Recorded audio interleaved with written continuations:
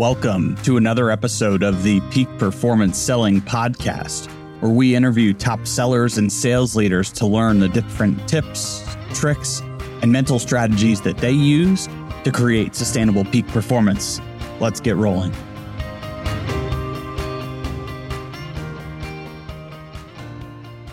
I used to sort of make fun of a roommate in college who used to paste affirmations on his mirror, right? Today's a great day. You're good. You're great. And at the time I was, sort of made fun of him behind his back, but yeah, those things help, just the little things. And whether it's that, whether it's a little bit of gratitude, because certainly we all have hopefully things to be thankful for and grateful for. And especially I think in sales, we tend to view this as such a solo profession, and it can be very lonely at times. But the fact is, it is a team sport. And gosh, I couldn't have accomplished anything in my career if not for everyone else that was working with me to make it happen. And so there's a lot to be grateful for. And again, with this new book that I've got coming out my editor started blushes because I keep saying she was my collaborator as much as anything else. And everybody that works on something like that, you have a lot to be grateful for. That's awesome. I'll wrap up with you with a couple just rapid fire questions that Sure. I love asking folks. What's your favorite interview question of a sales leader in the interview process versus all the interviews you run on your podcast? You mean if I was interviewing to hire them? Yep.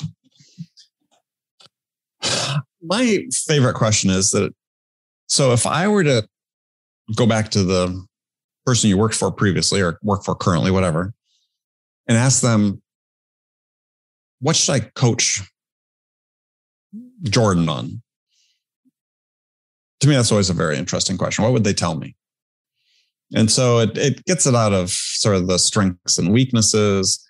I mean, it's hopefully you get something authentic out of it. And I also like, asking questions about character, right? I mean, who influenced you? What are the sort of important elements you see of your own character, and how would you want people to perceive you? Because I don't think we talk about character enough, because I think that's what we're hiring ultimately.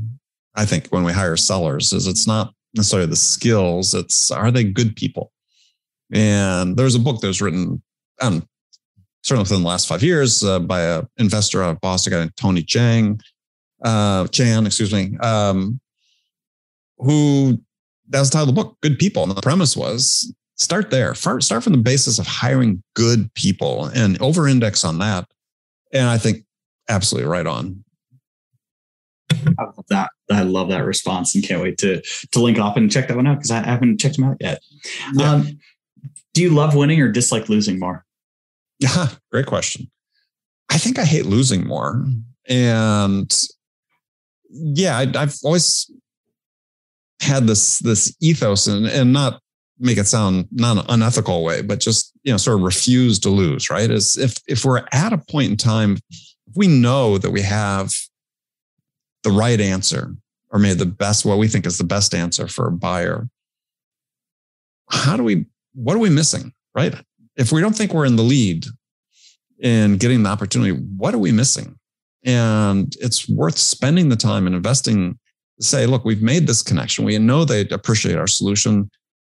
If we haven't gotten these signals and I think we all get them, if we're paying attention, we get a signals, we know whether we're in the lead or not, how do we close that gap? How do we get ahead?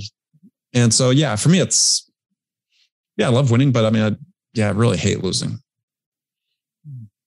You brought up a recent loss for me in my head, even where I'm like, I probably should have pushed a little bit harder at the end because I still see them, checking out things, resources. And I'm like, so that hit home. The joy of the interview. I mean, it probably extends beyond the time we have. But I mean, there's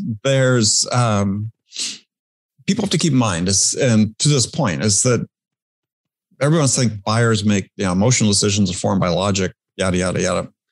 It's fundamentally true. But and again, something I write about in the new book is actually buyers make pretty rational decisions, which is that they invest their time until they find a solution they think is going to satisfy their requirements and suffices to help them achieve their goals. And when they do that, they make a decision. They make the good enough decision. And you want to be the seller that gets them to that good enough point first. And so if you feel like you're further down the line and you feel like you're in second place, yeah, chances are somebody helped the buyer get to that good enough point first. And it's hard to overcome, not impossible, but harder to overcome. So in the book, I tell you about what you can do to get to that good enough decision first. Ooh, I cannot wait to check this out. Last one before we find out where folks need to follow you, because you've got a ton of wisdom. What does success mean to you today? Well, at this stage in life, having been in business for 600 years, it's about flexibility. And yeah, I think through life, you have to sort of decide what it is you're trying to, we want the financial rewards, but what do we want to use the financial rewards for? Mm-hmm. And it changes from time to time in your life. And so you need to understand what it is now and what you're working for and towards. But my motivation for starting my company, I've been very fortunate prior to that with startups, and I noticed I was missing things with my kids.